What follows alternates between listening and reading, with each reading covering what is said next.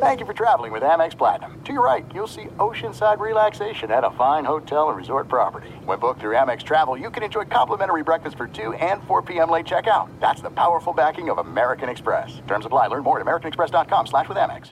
The best conversations I have with my colleagues are the ones that happen when no one is looking, when we're not 100% sure yet what to write. Hopefully, having conversations like this can help you figure out your own point of view. That's kind of our job as Washington Post opinions columnists. I'm Charles Lane, Deputy Opinion Editor. And I'm Amanda Ripley, a contributing columnist. We're going to bring you into these conversations on a new podcast called Impromptu. Follow Impromptu now, wherever you listen. I'm so excited to tell you JCPenney and country music singer-songwriter Walker Hayes are partnering together on a new limited-time men's collection for the everyday guy. What I love about Walker Hayes is his laid-back nature. He's a family man and being a country megastar while also having 7 kids. You know he likes to keep his style cool and casual. This new collection is perfect for the guy living the t-shirt life or someone wanting some fresh options that feel just as good.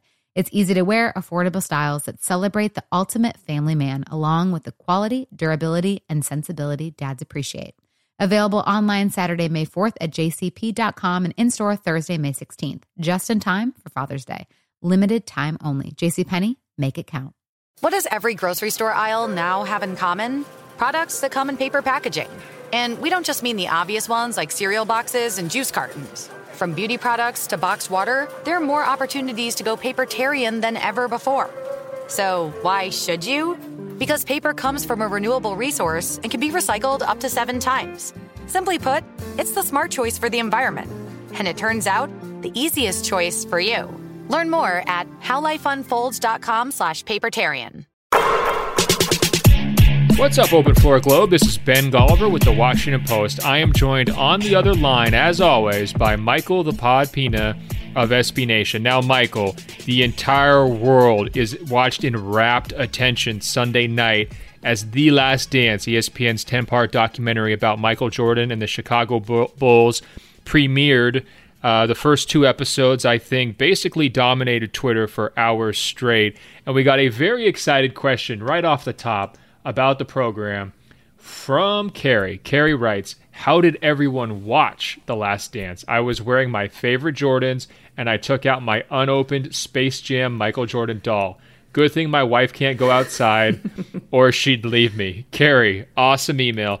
I can relate to Carrie's nostalgia, Michael. I gotta say, I mean, I spent a good chunk of Sunday digging through the crates, pulling out every single old Michael Jordan jersey. I found one from 7th grade, a little black champion jersey. I could lose another 50 pounds on my diet weight loss plan, Michael. Still not fit into that thing. Found some real deep cuts, different all-star jerseys and everything else.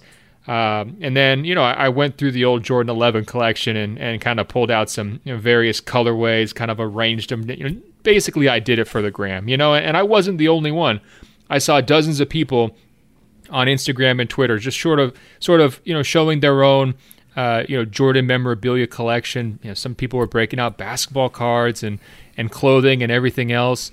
How about you, Michael? Did this trip down memory lane for The Last Dance, did it inspire you to get dressed up in a certain way? Has it inspired you to dig out old articles? I know I've got some really old Sports Illustrated covers from the 90s with Jordan on them. Are you tapping this itch too? I think that for sure I'm in the Michael Jordan vibe. It feels like he took over my every timeline I have on social media. I mean, I can only imagine the shrine that you have in your apartment. You probably have a room dedicated to Michael Jordan sneakers, jerseys, no. posters. You're close, Michael, but not quite right, because you said there's a shrine in my apartment. Actually, my apartment is just a shrine, okay? Of course, it's not, yes. There's not like a certain corner of it or anything. I don't have a ton of room here. I used to have you ever seen the old Sports Illustrated cover, A Star is Born in 1984? And it's like the super young MJ, like 2 months into his NBA career. He's hanging midair for a shot. I had that like blown up and framed, because that was one, piece of like, somewhat passable, I guess you want to call it artwork, that wouldn't be completely embarrassing if strangers came over to see. But other than that, I actually have, I would say, I'm not going to say I have adult interior, because it's a lot of Legos and panoramic photos that I've printed out. But maybe I've grown slightly out of the man boy stage. No, that's wonderful for you. I can only expect the best. I mean, I do not have as much memorabilia, Michael Jordan memorabilia, as you do. I have, I would say, maybe a dozen pairs of Jordans right now, which I guess is a lot to some, but to others that's a lot. is. Yeah, I think some people would think that's a pathetically low number, but I've been, every time I get a pair, I'm very excited. The ones are my favorite. I know the 11s are your favorite, I believe.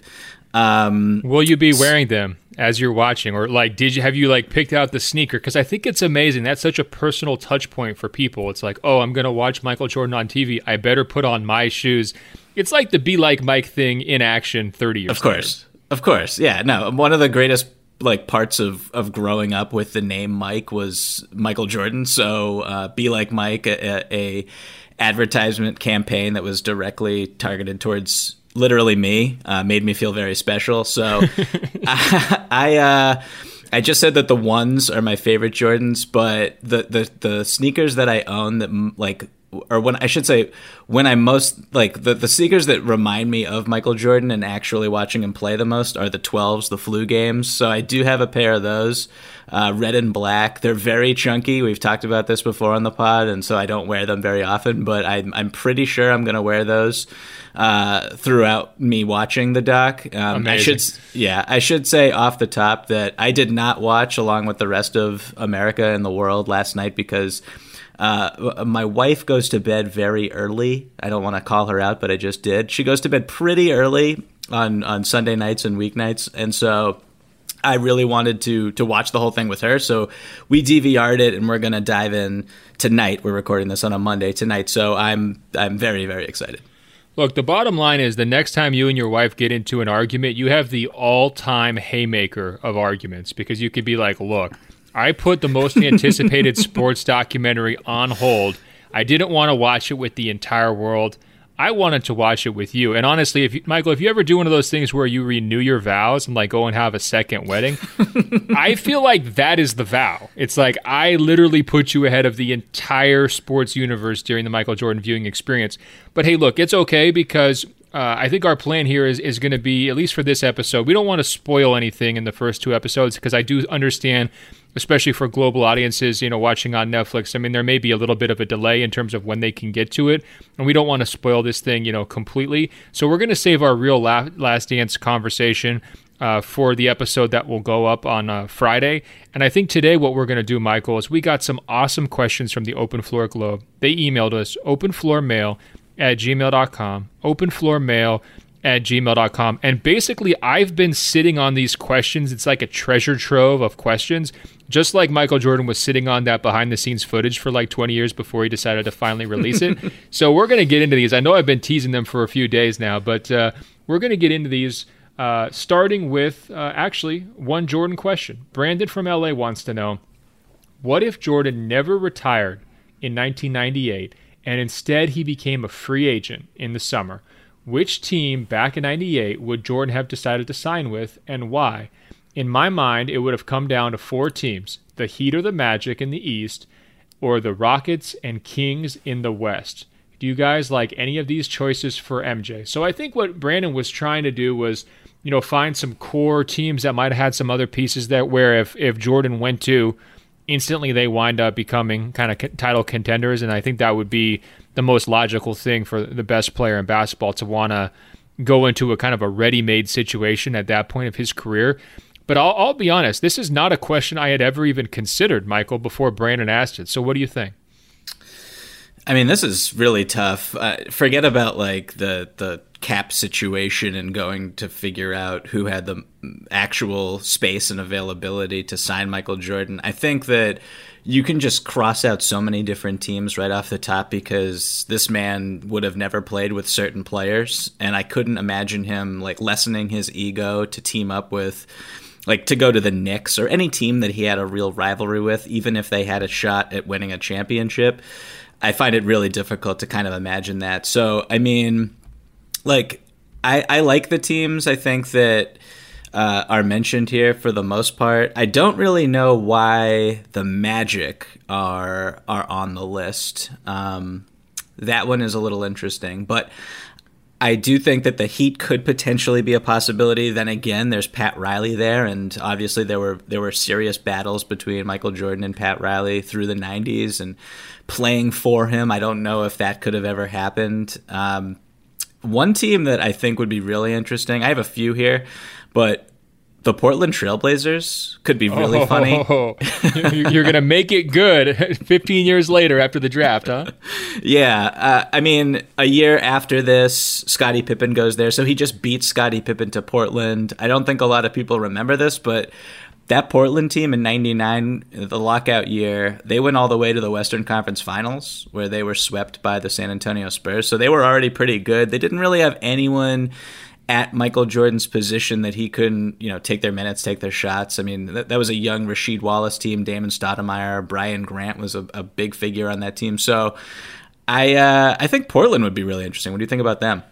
Well, I think I got a bunch of thoughts, and I sort of have a cop-out answer here. I think my answer is I can't see him signing for any team in that situation. And obviously that's how it played out.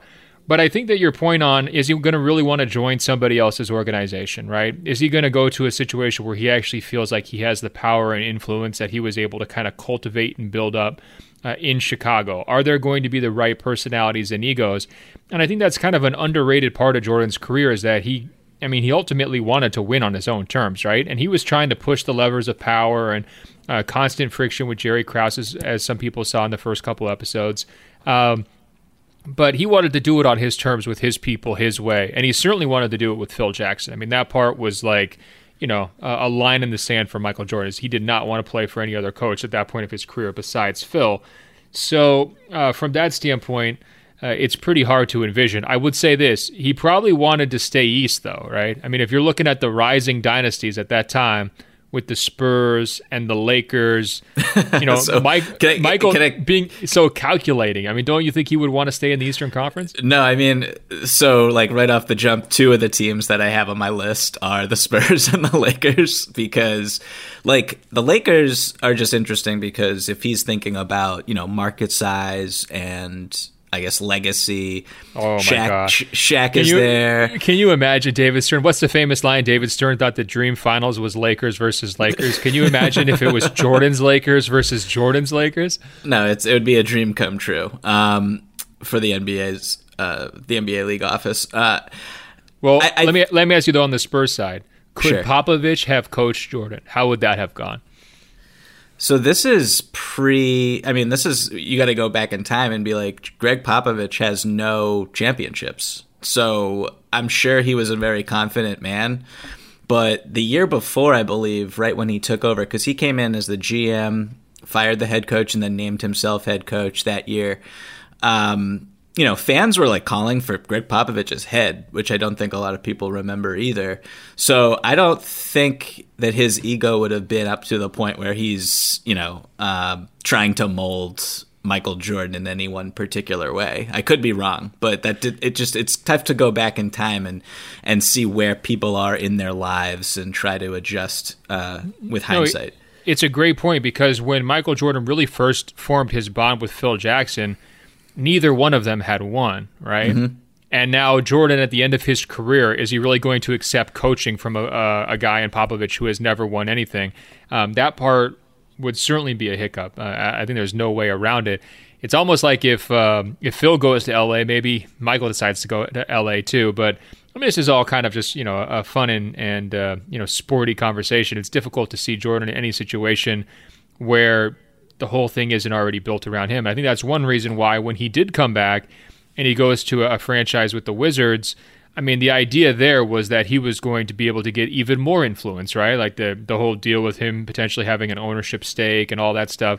I think that part was of such high importance to him that just trying to imagine him selecting a different destination in free agency is a little bit unrealistic, especially coming off the height of those 3 titles. But let's also not underrate, his humanity here, his exhaustion factor. I mean, I think that's pretty clear. He ran himself into the ground after the first three-peat, definitely ran himself into the ground after the second three-peat. And it does make you wonder, Like, do you think modern sports scientists could have got through to Jordan on the idea of load management in any way? I mean, I realize it's like kind of anathema to him, but if they could kind of explain, like, look, dude, especially after the first retirement, if they could just be like, look, you're getting a little bit older. We understand you only know one way how to play, but you're going to be right back where you were in terms of retirement. Don't you want to keep playing this game for as long as possible? Is there any way they could have navigated that conversation? I think when we talk about load management with Michael Jordan, it's super interesting because, from, I believe, his first title year in 91, he plays 82, then he plays 80, 78, and then in the 3 years with the second three-peat, he does not miss a basketball game in the regular season. Goes 82, 82, 82, which is just like unheard of in the modern game. The thing about it, though, is like, he did use load management, and it was called minor league baseball. So, like, he had the year. Like, I think that could be a huge, a huge sticking point in the argument. If you're like, hey, you did play all 82 and everything, and it was exhausting, but you would not have been able to do that if you did not take years off from playing the game at a high level. So I think that would be used in the argument, but I at the end of the day, I don't know how successful any of it would have been. And I mean, it's like us thinking about where he would have gone besides retirement. It's really difficult to pick a team. I think, as you said, none of these are good answers. Like, the other answer I had was like, the reason I picked the Spurs is because I think Jordan would have had to have chosen a team that was already propped up, prepared to win a championship and contend for a championship. That team is one of them. And obviously, Tim Duncan could have been what he thought Kwame Brown was going to be in Washington potentially as well. So that would have been, People say that about Tim Duncan, just sort of a supersized Kwame Brown, don't they? Yeah. I mean, I think we should just kind of tie off this conversation with this idea. Like, if your hope was to convince Jordan of anything, good luck, right? Whether it's load management or, come sign with my team in free agency or whatever else. I mean, good luck. He was going to do whatever he wanted to do on his terms. All right, we're going to shift gears here to a question from Thaddeus. He writes, I know the NBA is trying to plan out ways to restart and finish the year. There's a lot of timetables and proposals floating around. It seems obvious that there won't be fans in attendance, and the players will probably have to quarantine away from families for a time to speed rush through some sort of playoff. I think the biggest logistical question right now is, where do you do it? To me, the answer is kind of obvious: Vegas. Forget any question about practice and game facilities, travel logistics. Let's just Occam's razor this. Who is in Las Vegas right now? Nobody. It isn't a place where corporations tend to have hubs. There aren't any conventions, no shows, no boxing events. Casinos are closed. It's basically this city built on tourism and events that right now has no tourism or events. Shouldn't the casinos be all in on housing and spacing out NBA teams and the people needed to run them? So he raises a great point in terms of Vegas's availability. I can imagine the Nevada Chamber of Commerce is thrilled with Thaddeus, for this. It's like, thanks, man. You're fighting the good fight on our behalf. I bring up this question mainly just to give a quick digest of what NBA Commissioner Adam Silver said on Friday. Now, he had a Board of Governors meeting, and they did a press conference afterwards by conference call, and I cannot overstate how cautious Adam Silver was in his tone. I mean, he basically laid it out straightforward. The NBA has no timeline whatsoever for a return to play. They have no cutoff date in terms of when they need to decide if they're going to play the regular season or the playoffs this summer. They are still, as he described, kind of in fact-finding mode about the virus itself. And then he also said, on top of everything, that they have not seriously explored any of the bubble scenarios in terms of trying to set up something like Thaddeus is describing in Las Vegas to this point. To me, when you combine that information with the actions, which were withholding a portion of player paychecks here, 25% going forward, starting in May 15th, I think that will sort of sound an alarm, right? If they're already making financial preparations for the season not to happen, and they haven't taken any meaningful steps forward yet towards trying to assemble some sort of a postseason, to me, you can kind of read between those lines and see which direction this is starting to go, down the road. The other thing that Adam Silver said very forcefully, they are not going to compromise on player safety in basically any way, right? They want to make sure, and if they do want to come back to play, they want to make sure that the case counts in terms of the coronavirus cases across the country are going down. They want to make sure there's widespread availability of testing. They want to make sure that potentially it would be great if there was a vaccine. They want to know the status of the vaccine as they're kind of weighing their decision on when to play in front of fans again. And then they also want to make sure that they're not stressing medical resources that should be, going towards hospitals and other people's of greater need, right? So if those are his conditions, and his major takeaway statement is, we're going to basically make this decision by the data rather than by the date. In other words, he's not just circling a day on the calendar and saying that's when I want to be back.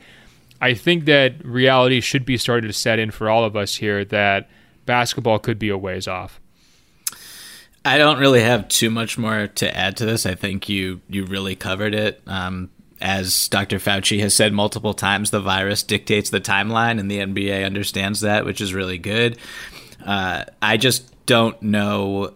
I mean, Thaddeus's email, it makes sense to me where he's coming from in selecting Las Vegas as this basically like test site where you could quarantine players in hotels and casinos and everything. And I guess in theory that makes sense, but unless there's a vaccine available to everyone, and unless everyone is taken or has access to an antibody test, which lets you know if you've already had it and if you're immune, which, by the way, we're not even 100% if you have already had it, what your immunity levels are and how the virus is mutating. Last I read about it. So I just think, as you said, it's increasingly looking like we are more and more a ways away from actually seeing basketball played, which is really unfortunate and really sad, but that's just the reality of the day that we live in right now.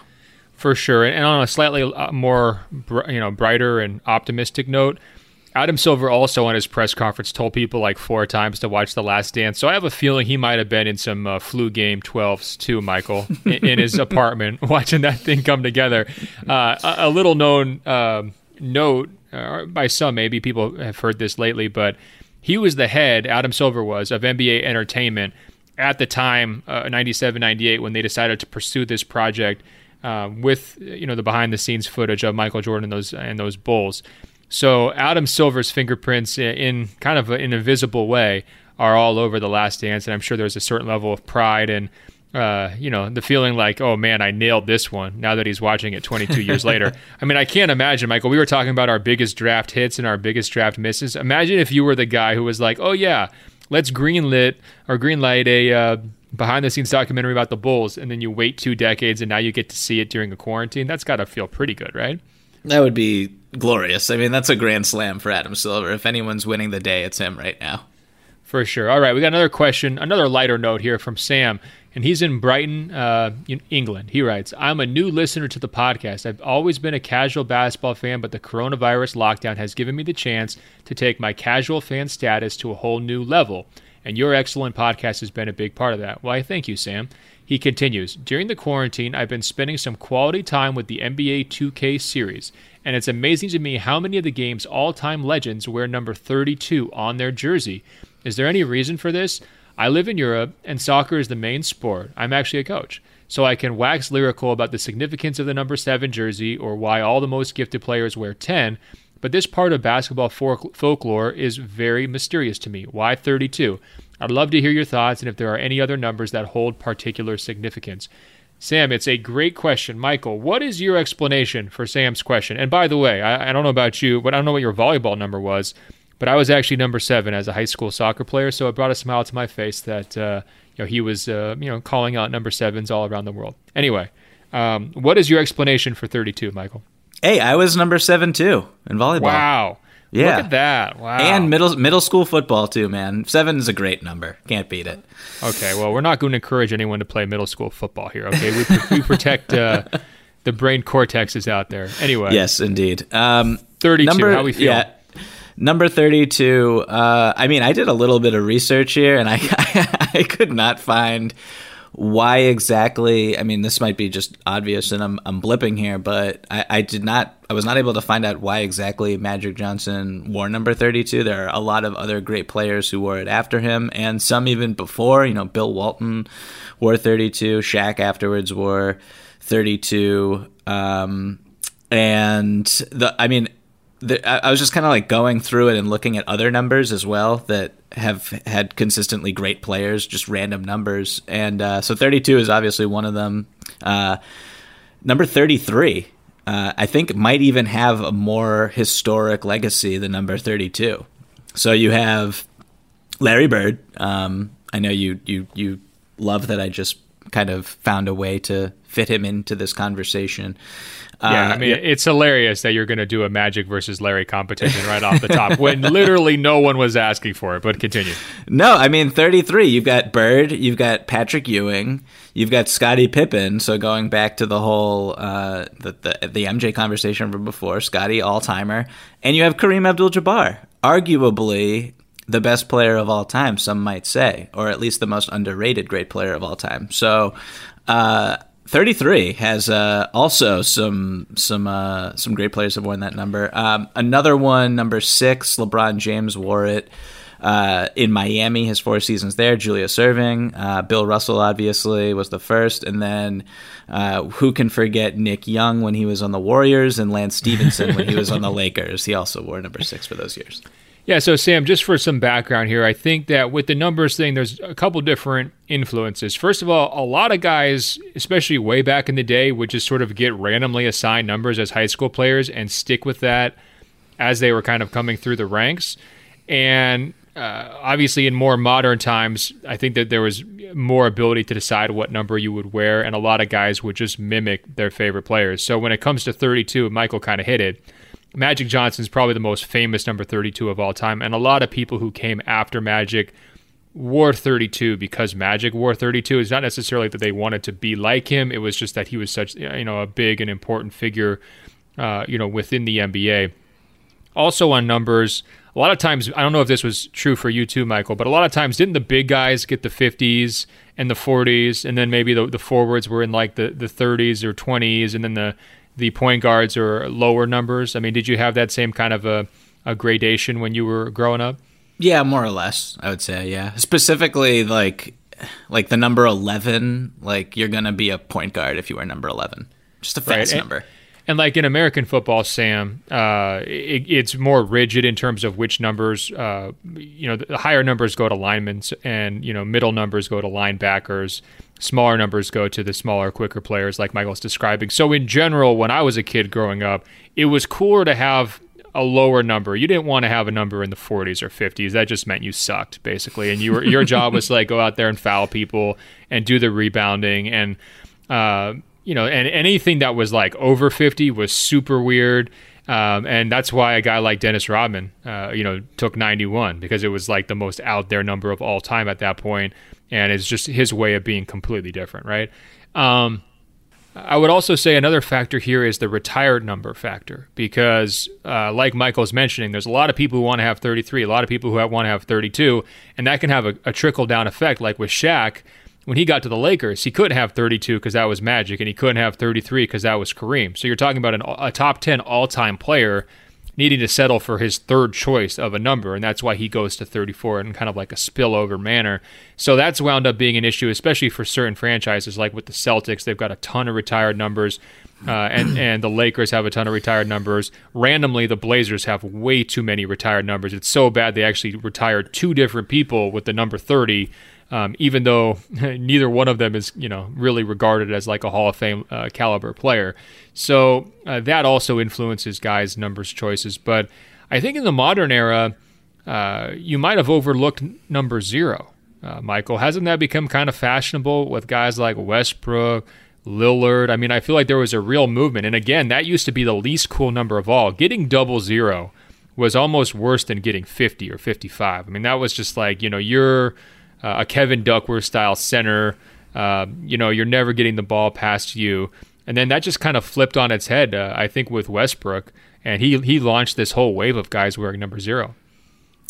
Yeah, Gilbert Arenas before him. Oh, yes. I mean, his nickname was Special Agent 0, 00, I think. That's a good. What was his nickname? No, you got it, Agent Zero. That's a great fact check by you. Hibachi, yeah.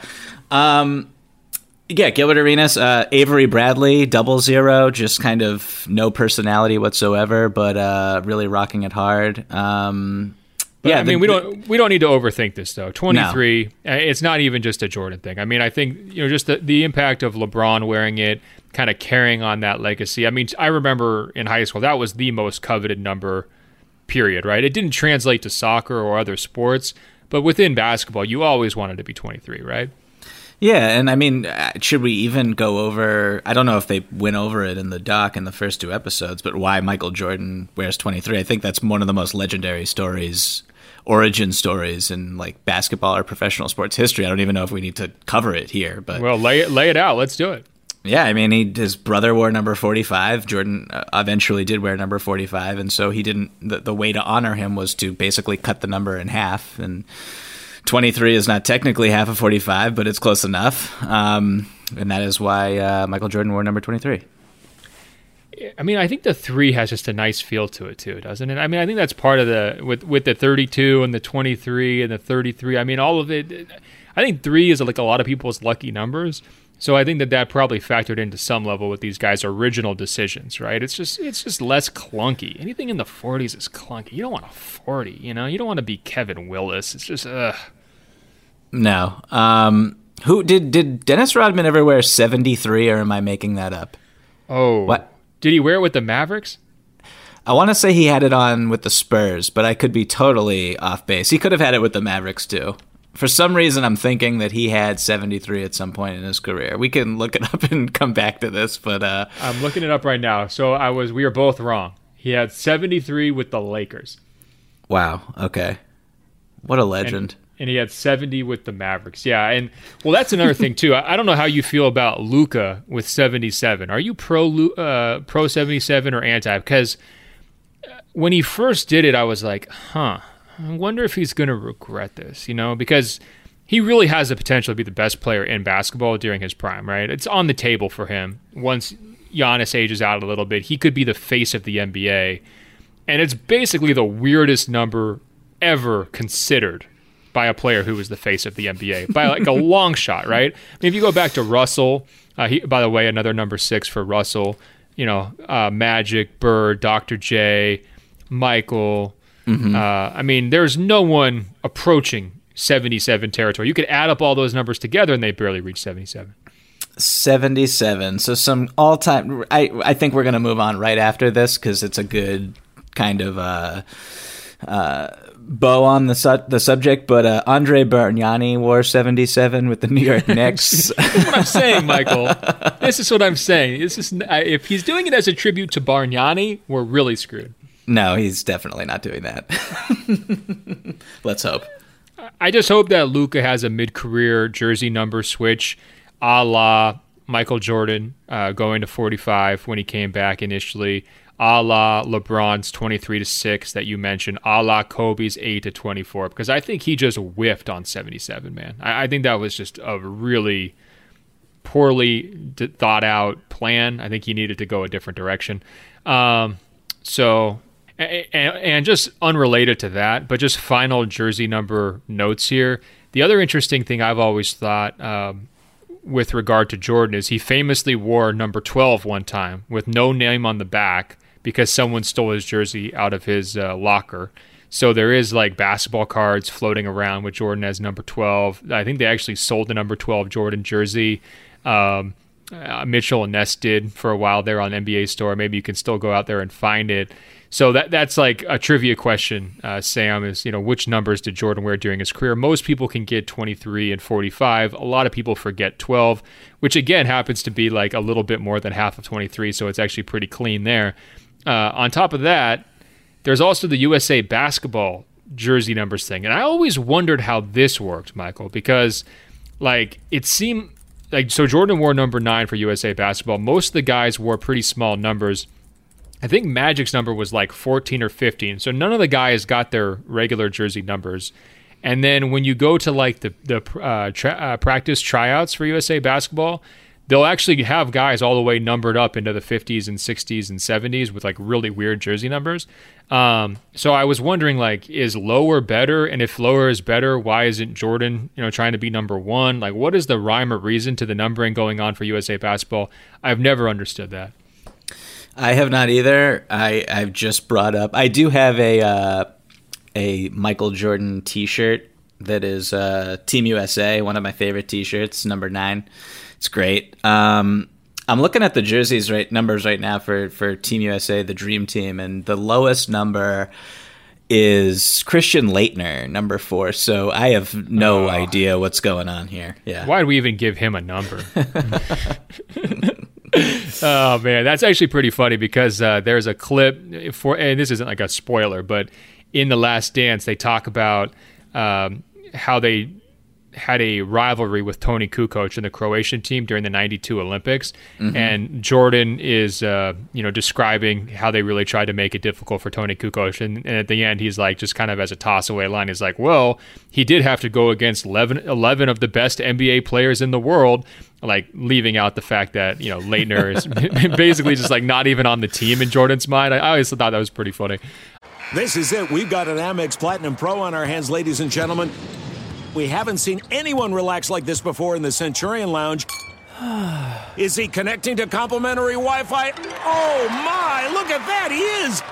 And you will not believe where he's going next. The Amex dedicated card member entrance for the win! Unbelievable! When you get travel perks with Amex Platinum, you're part of the action. That's the powerful backing of American Express. Terms apply. Learn more at americanexpress.com/withAmex. The 2024 presidential campaign features 2 candidates who are very well known to Americans. And yet, there's complexity at every turn. Criminal trials for one of those candidates. Young voters who are angry. The Campaign Moment podcast from the Washington Post gives you what matters. I'm Aaron Blake, and I'm covering my 10th election cycle. My colleagues and I have insights that you won't find anywhere else. So follow The Campaign Moment right now, wherever you're listening. Open a limited-time 11-month certificate at Kemba Financial Credit Union. At 5.25% APY, it's more than triple the national average, plus it's a safe and secure way to grow your money. Visit your local branch or kemba.org/cb for details. Offer expires May 31st, 2024. APY equals annual percentage yield. Restrictions apply. $500 minimum and $250,000 maximum deposit. Advantage status required. Comparison based on bank rate average. Federally insured by NCUA. We are the voice of NASCAR. The green flag is in the air, and we are underway. The Great American Race. The Motor Racing Network. NASCAR Cup, Xfinity, and Craftsman Truck Series Racing live on your hometown radio station and MRN or NASCAR.com. Martinsville, Talladega, the Chicago Street Course. We have the side-by-side action and last lap passes for the win. Photo finishes. Ryan Blaney will win. The voice of NASCAR, the Motor Racing Network. All right. We have another question here, another light question, and this one's from Keegan. He wrote in a while ago, but he says, first time writing in, long time listener. With my junior year track season being canceled by the coronavirus, I thought of a question for you guys. Using current NBA players, please create a track team to compete in the Olympics. The USA track team is on a strike, so we must resort to the NBA. Now, in his hypothetical world here, he says, choose a player for shot put, high jump, the mile, the 4x100 relay, the 400-meter run, etc. He wants to know which players we would pair with each event. So, Michael, take this one any direction that you want to. And Keegan, please go gentle on us. You're probably going to know more about track than we do. Actually, maybe Michael's a track expert. I have no idea. I am not. Okay. Points for your honesty, Michael. Where do you want to start? So I actually wrote a story last year for SB Nation during the playoffs about Ben Simmons and why I thought that he was the fastest player in the NBA, maybe one of the fastest players in the history of the league. And obviously it's really difficult to measure something like that and go back in time and try to find, or I don't even know how you would quantify speed. And so I talked to a biomechanist and a physiologist about Ben Simmons and about how fast he runs. And I got a little bit of data, tracking data from the NBA that was provided to me that measured out his top speed. So for Ben Simmons, I would definitely pick him for the 400. And the reason why is because what I learned researching that story was that it is almost impossible for any NBA player to achieve their fastest speed on an NBA court. They just don't have the runway to get up to speed and get as fast as they possibly can run. And so when this scientist looked at Ben Simmons and I told him the top speed, he kind of projected out what he thought Ben Simmons would be able to run if he were on a track. And I'm going off memory, but I think it was like, it wasn't as fast as Usain Bolt or anything like that, but it was like an Olympic caliber speed. Like he could be an Olympic track runner. So can I ask you one question? So I understand, I'm with you on the 400. I think he's just got the body and the strength and the form that he could be just a monster 400 runner.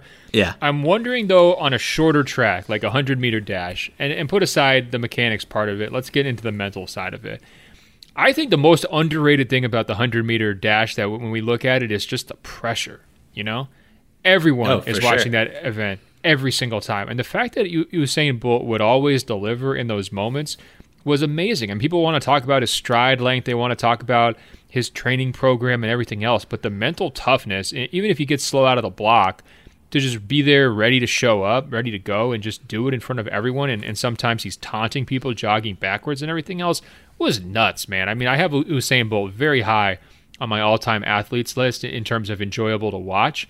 Is Simmons, does he have the personality to be a 100-meter runner? Am I reaching here? If he's afraid to shoot a jumper in front of 20,000 people, is he going to be able to hold up in front of 80K at an Olympics? What do you think? No, hey, I'm kind of with you. That's why I have him for the 400. Like he needs time to rev up and potentially, if he makes a mistake out the block, because that's really what the 100 is. Like it's one right at the start. Usually, I think that's what a lot of runners say. So I kind of agree. I don't know if he like started for whatever reason a split second after and delay from the guy next to him, if he would let his gaze go to that runner and lose focus. I don't know. But if I'm going with someone for the 400, I'm going with Ben Simmons. I really like that pick. All right, run through. What about these sturdier events, for lack of a better phrase, like shot put or discus or something like that? You have any nominations for those? I mean, for shot put, that was probably the easiest, I think, for me. That's the first one I filled out. It's Zion, right? Yeah, it's not Zion. I'm going with Steven Adams because shot put, dude. Steven, first of all, I'm pretty positive that his sister is an Olympian shot putter. Okay, hold on though. Correct me if I'm wrong. So shot put, don't you have to be short and stubby and like just get underneath that shot and like power through it? Like isn't like center of gravity, isn't that important? I am not a shot put coach. I know next to nothing about shot put. Every time I watch shot put, the people are not necessarily short. They are just absolute monsters is how I would describe them. So I always thought like the shot putters, that's like they were sumo wrestlers just on their days off. Like that was my understanding. Like there's a lot of overlap in body type between shot putters and sumo wrestlers. No, if that's the case, then Zion, sure, then that's a great pick. I assume that Zion is the guy that you have then? Well, so for a shot put, I actually think Steven Adams, I mean, he has got crazy core man strength, right? I mean, everybody says that about him. Would he be better for discus, where you're doing the spinning thing and then it's just like you're just trying to like whip you're using your power in a slightly different manner? Is that possible? Because I feel like shot put, it's just always those big guys and they chalk up their necks, and they've got their elbows and they're just like, rah. Sure, yeah, that's the sound that they make. I could not. I just couldn't imagine him competing in a shot put competition and then losing. Like I couldn't see it in my head. Like he's throwing that ball very, very far. What about high jump? High jump's like I feel like there's a lot of overlap. Like, don't you think DeAndre Jordan in his prime would have been an all-time high jumper? Ooh, yeah. Because you want to be like long and skinny and lanky, and you have to be like somewhat I mean, you have to be very coordinated in your run up, but you also have to have the bend in your back and everything. I feel like, I think DeAndre might be too tall for it. Like, I don't, again, we're talking as two people who know very little about the mechanics of track and field. It's not stopping us in any way. Not at all. I basically was just looking at guys who, are competitive in a dunk contest situation, just people who have high vertical leaps. Oh, and so you're thinking like Levine or something? I went with Levine would be a good choice. I went with Derek Jones Jr. just because he just gets off the ground. Like he elevates better than anyone, I think, in basketball. And so I could see him not having any difficulty. That's hilarious and pathetic for me because I actually wrote that in my dunk contest preview, how he has a high jumper's body. And then you said it and I was like, brilliant observation, Michael. And then I was like, God, that was like literally 2 months ago. I wrote that exact same thing in print. That's a bad sign. All right. Any other favorites here for like 100? I mean, the 100 is the event everybody cares about. Who are we putting in the 100 race? I mean, if Wall was healthy, would he get in? I think Wall has to get in. I have De'Aaron Fox written down here for sure. Look, I have LeBron just because. Wow, really? He's so fast, man. He's so fast. And is it quickness or is it speed or both? I think that when you just combine his stride with the his bot, it's so weird when you think about why people are faster than other people. And you sound so stoned right now. I mean, no offense. And kids out there, don't take drugs, please. But Michael, you sound high right now. No, if anyone wants to go and read the story I wrote about Ben Simmons, which I can't really get into all the details here because, I will sound like I'm inebriated. But there's just a lot of technical jargon about why people are faster than other people and what bodies are inherently at an advantage and at a disadvantage. And it's why Ben Simmons is he's just built to be fast despite being so tall.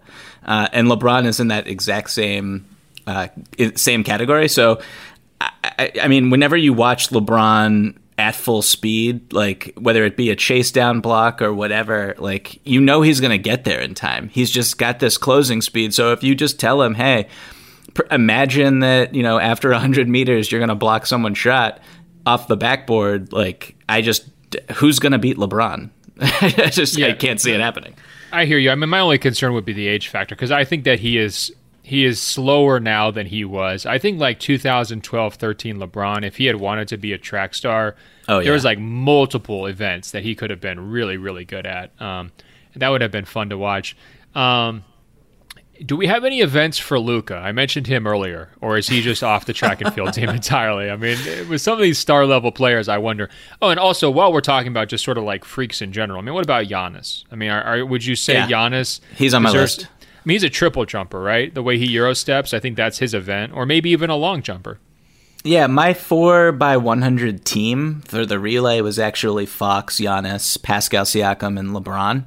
Wow. Siakam's got kind of a gangly stride, though, Michael. He might be wasting too much kinetic energy. I'm a biomechanist, I know all these things. Yeah, I know. Now, who sounds high right now? I'm just thinking about, like, Siakam when there'll be, like, a defensive rebound situation. Kyle Lowry gets the rebound, and then he just, like, turns and flicks his wrist, and Siakam is somehow already under the opposite basket. And he's like out of the camera's view.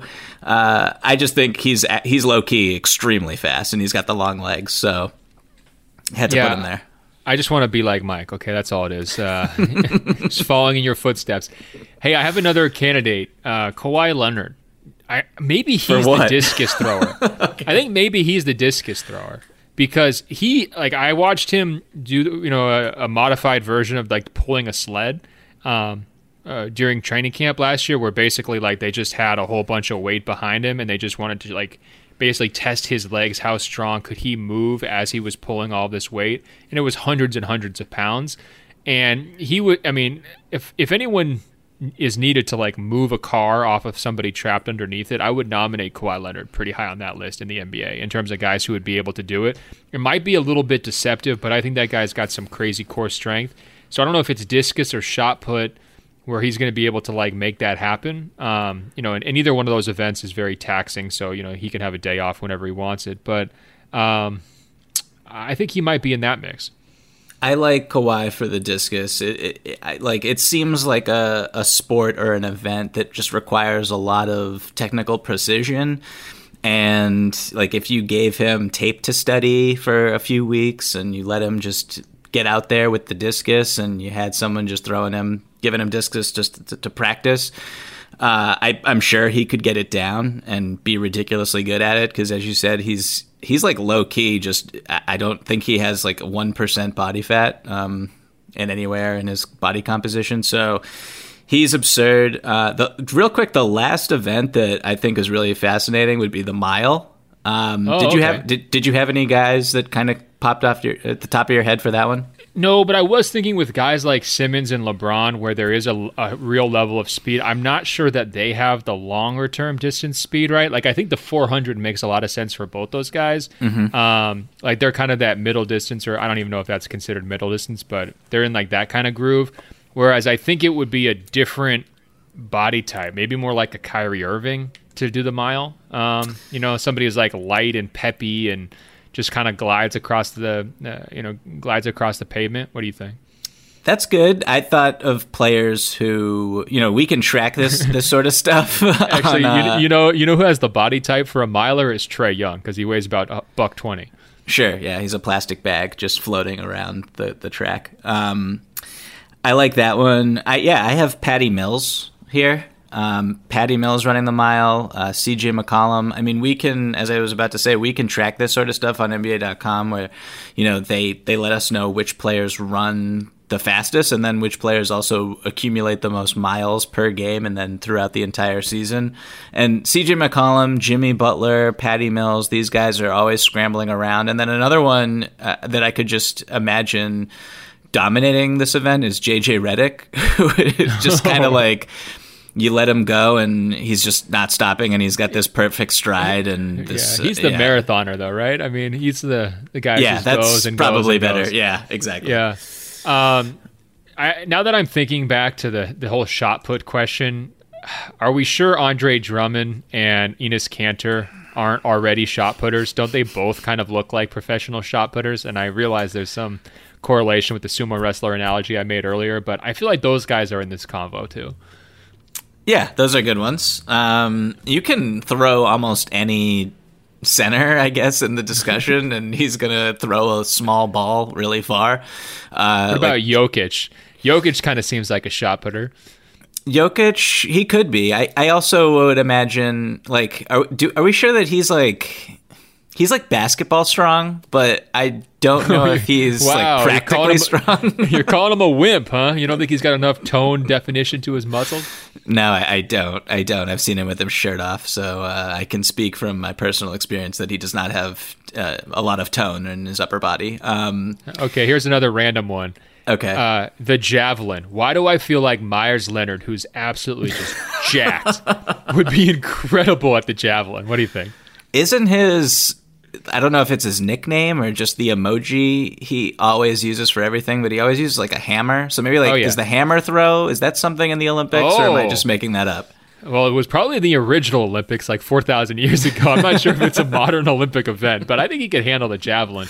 Can I have just a moment here to do some back in my day, the world was better boomer talk?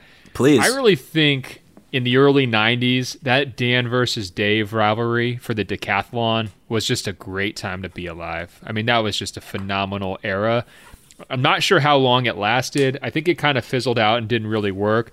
But like putting the decathlon up there on a pedestal and being like, this is the pinnacle of human achievement. You've got to be able to handle every single athletic event. That's who the real, true best athletes are. And again, this is like pure Nike propaganda, like coming back from my childhood. I loved Dan versus Dave. That was amazing.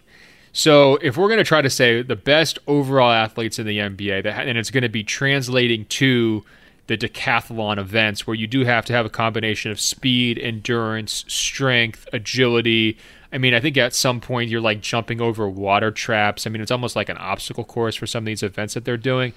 Who do you take in like your dream field of decathlon participants, and then who is your favorite to win it? We talked a little bit about this before. I mean, I hate like continuously resorting to LeBron for every answer, but I don't blame you for it. It's hard to bet against him.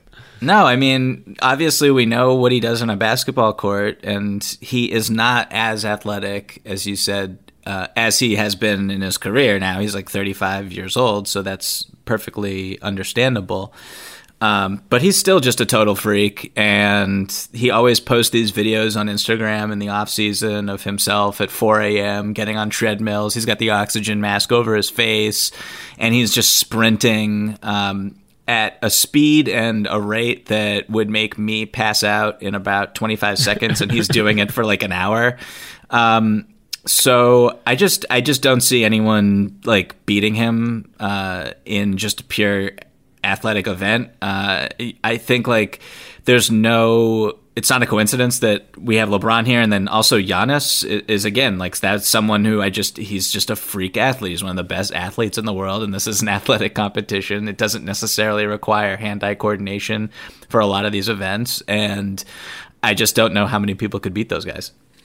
I think it's those two, and I think it's Simmons, and I think it's Westbrook. I think that's my top four.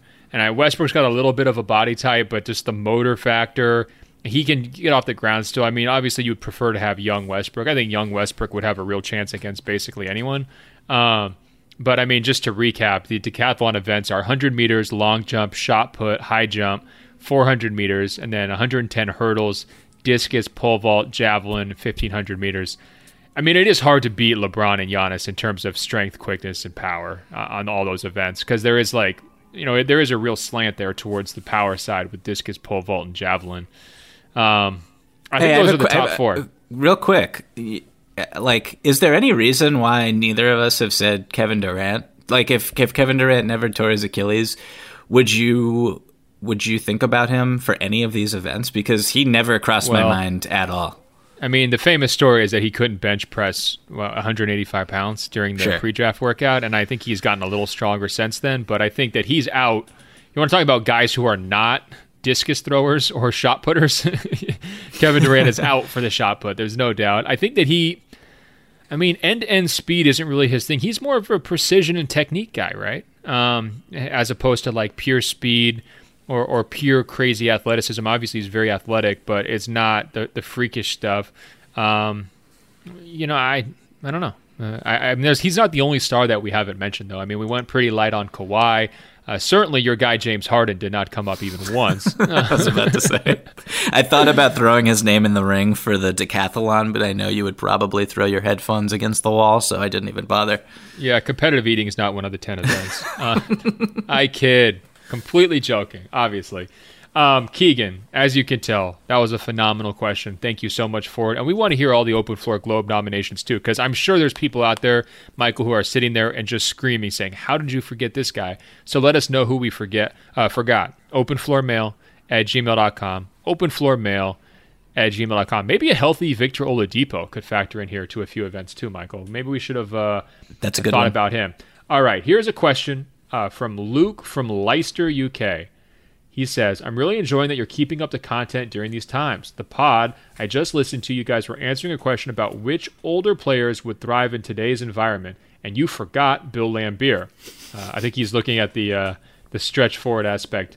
Luke continues, now the standard reversal would be which players of today would thrive in the past, but let's go ahead and twist that. Which players of today would be worse in the 1980s or 90s? As an example, what about Steph Curry?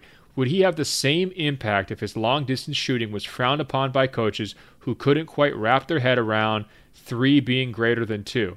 Does he wind up becoming a more pass-oriented player? And what about Kristaps Porzingis? Is he doomed to becoming an inefficient post player his whole career? I'm really interested in your thoughts. That's a great question from Luke. Michael, what do you think? I think this is a really good question. Kristaps Porzingis is a really interesting example here, just as someone who the 3-point line wasn't what it was, so you're taking away a huge chunk of his ability and his advantages. He's not a particularly skilled low post player, so I think he would have a little bit of difficulty. He's also not the strongest big man, so I think you're really cutting off a lot of his strengths if you go back an era. I think that, I don't know if these guys would be worse per se because, they're all really, really talented players. But the guys who are kind of like in the Giannis, Simmons, and even Zion, I wonder just them playing in a much more physical, more cramped era where, they can't access the mid-range and sort of need to put their head down and bulldoze through a pile of bodies. Like, would they simply just develop their post game in that time or dominate in a different way? Or would they really suffer not having the spacing and the other advantages that they have now around them? Like, what do you think about those guys? Yeah, I think Luke hit on some archetypes here that are pretty important. So first of all, I think if you've got big guys who are almost entirely stretch big guys, but they're not at all interior threats whatsoever, those guys are going to struggle because the coaches are not going to trust them whatsoever. They're going to be considered soft. They're never even going to see the court, right? They're going to have to earn their touches down on the block and have some level of technique and post-up turnarounds, footwork, and all that stuff. And so there's going to be a lot of diamonds in the rough who just never get found, right? Because they don't fit the conception of what a big guy was supposed to be like, a big, tough interior force, big rebounding numbers, and everything else. I think the other players who would suffer, Steph Curry is a good example. Now, would he be able to convince his coaches of the power of the three-pointer? It's possible. But I think guys like Trae Young, who aren't quite as good of shooters as Steph Curry, but they're really reliant upon the three-point ball and are doing it in huge volume, those are the guys who are not going to make the cut, right? And especially if they're able to be hand-checked and bullied and they're going against bigger players, and every time they go in the paint, they're getting laid out. I think for lack of a better term, this is not personal towards Trae, but the pipsqueak point guards would have a hard time, especially in the playoffs. And we're going to get some of that during the course of The Last Dance and just the vicious, brutal, punishing style of that era.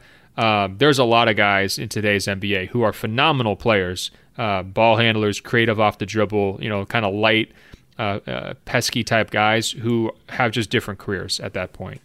The other archetype that he didn't mention that I thought of, Michael, is what about the 3-and-D guy? Like, if all of your value is coming from standing in the corner on offense and stretching the court as a three-point shooter, but the style of play just does not allow for that, are you still an impact player for your team, or do you get kind of forgotten about? And I think we glamorize in today's NBA a lot, probably starting with Shane Battier, right? Like that glue guy, that 3-and-D guy, all the Spurs, the Bowens Bruce of Bowen, the world, yeah. Right? And there's a long lineage of those guys, but that lineage doesn't trace back really, to the 80s. I mean, there's guys who are obviously defensive stoppers like the Michael Coopers of the world, but that 3-and-D idea is a fairly modern invention. Are there guys who maybe get less attention back then and less pay, and they're less targeted by championship teams just because the three part of it wasn't so important? I think that's probably a fair archetype to say that applies here as well. One of the players who really pops in my head, who's not necessarily a 3-and-D guy, but Klay Thompson, and what he would look like if he's not just allowed to go bombs away from the outside, if there's not set plays in the offense where he's coming off a screen for a three-pointer every other possession. Obviously, he has the size and everything to get shots off in the mid-range, and you could post him up a little bit, but he also doesn't have the handle or the vision to play make and make his teammates around him better. So I do wonder what his role would look like, and I think he's obviously a great player for a lot of reasons, and he's very physical and everything, and he would not really he would be able to handle himself on the defensive end for sure, but offensively I just wonder what his role would be on a good team. Yeah, for sure. It's a great question. All right, we got two more quick ones here, Michael. First of all, Ryan from Toronto wanted the opposite conversation. He wanted to know which guys from today's NBA would be better than they are currently in the past NBA. And I think he mentioned Andre Drummond as a post-presence type of player who might have been more valued back in the 80s. So what do you think, Michael? Is there a certain guy? I mean, I think that Drummond makes a lot of sense because guys like Moses Malone were able to ride the double-double numbers and and the big rebounding numbers to MVP awards and a lot of attention 40 years ago, whereas a guy like Drummond is being traded for peanuts at the trade deadline because nobody wants to pay him, right? I mean, that's a big philosophical shift in the league. Are there other players who you think deserve to be on this list quickly?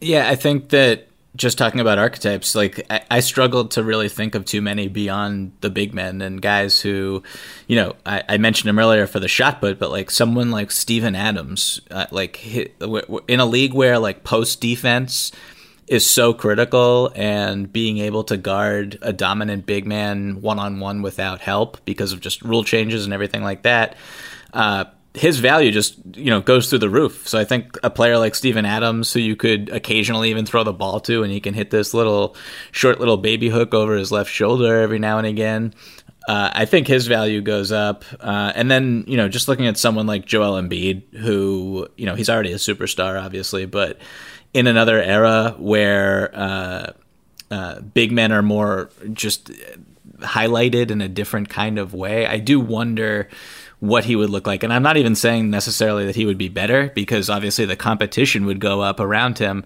But I do think it would be really interesting to see what he would be in a different era. Yeah, a couple other names I would put out there would be Rudy Gobert. I mean, he would not be forced to defend in space nearly as much as he is, and nobody would care that he has no stretch to his offensive game because that's what they wanted. So I think his value would be even higher, and he'd be a big-time defensive player of the year type guy. I mean, you know, Dikembe Mutombo racked him up year after year after year, and I think that would sort of be like Rudy Gobert's lane.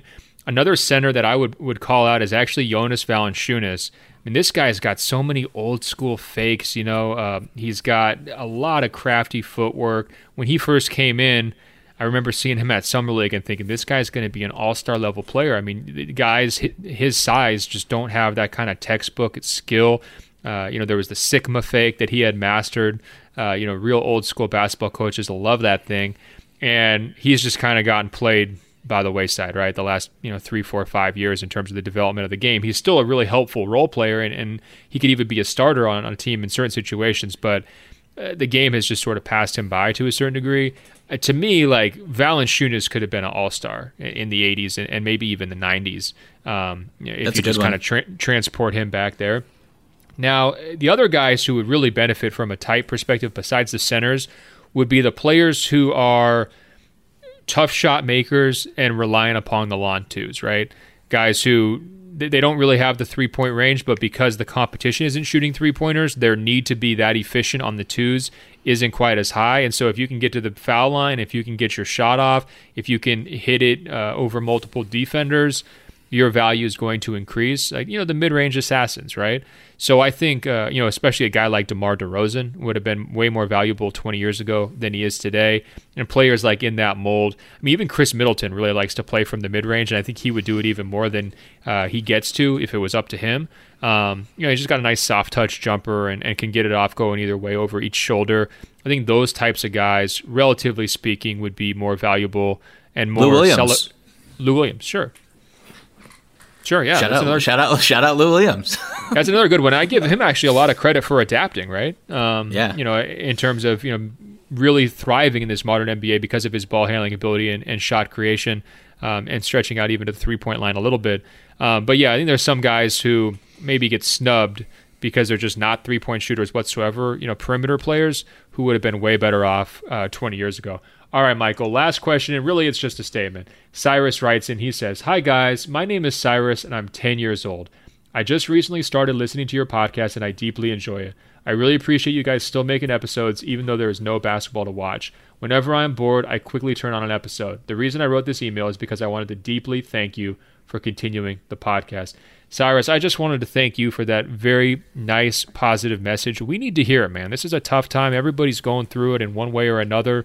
It's impacting people across the sports writing and sports media industry. And so I just thank you for taking the time as a 10-year-old for setting such a great example for all of us in terms of the positivity and the gratitude. And I really appreciated it. That email touched me, Cyrus, and thank you very much. I second everything that Ben said, Cyrus. Thank you so much for writing it. Thank you so much for listening. The pleasure is all ours. Absolutely. And guys, keep those emails coming. We got some more we didn't get to today, so we're going to bring those back on Friday's episode, as well as a deeper dive into The Last Dance. Michael, I hope both you and your wife really enjoy that show. I can't wait to hear your texts. Hopefully you'll be live texting me tonight with your various updates, or maybe even live texting me her takes. I would love to hear that as well. Guys, you can email us, openfloormail@gmail.com, openfloormail@gmail.com. Give us your thoughts on The Last Dance and everything else that we just talked about today. Find us on Apple Podcasts by searching for Open Floor. That's 2 words. When you find our page, scroll down. It will say rate and review.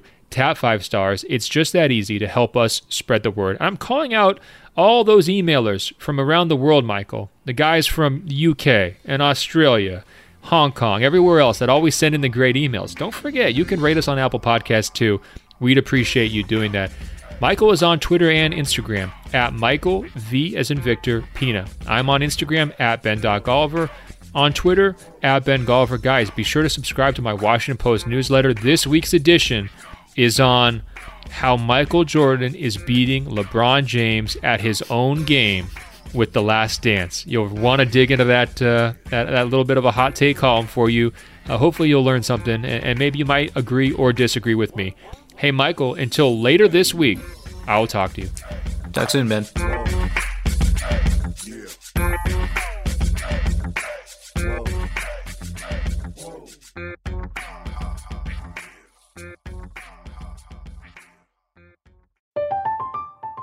I'm Katya Adler, host of The Global Story. Over the last 25 years, I've covered conflicts in the Middle East, political and economic crises in Europe, drug cartels in Mexico. Now I'm covering the stories behind the news all over the world in conversation with those who break it. Join me Monday to Friday to find out what's happening, why, and what it all means. Follow The Global Story from the BBC wherever you listen to podcasts.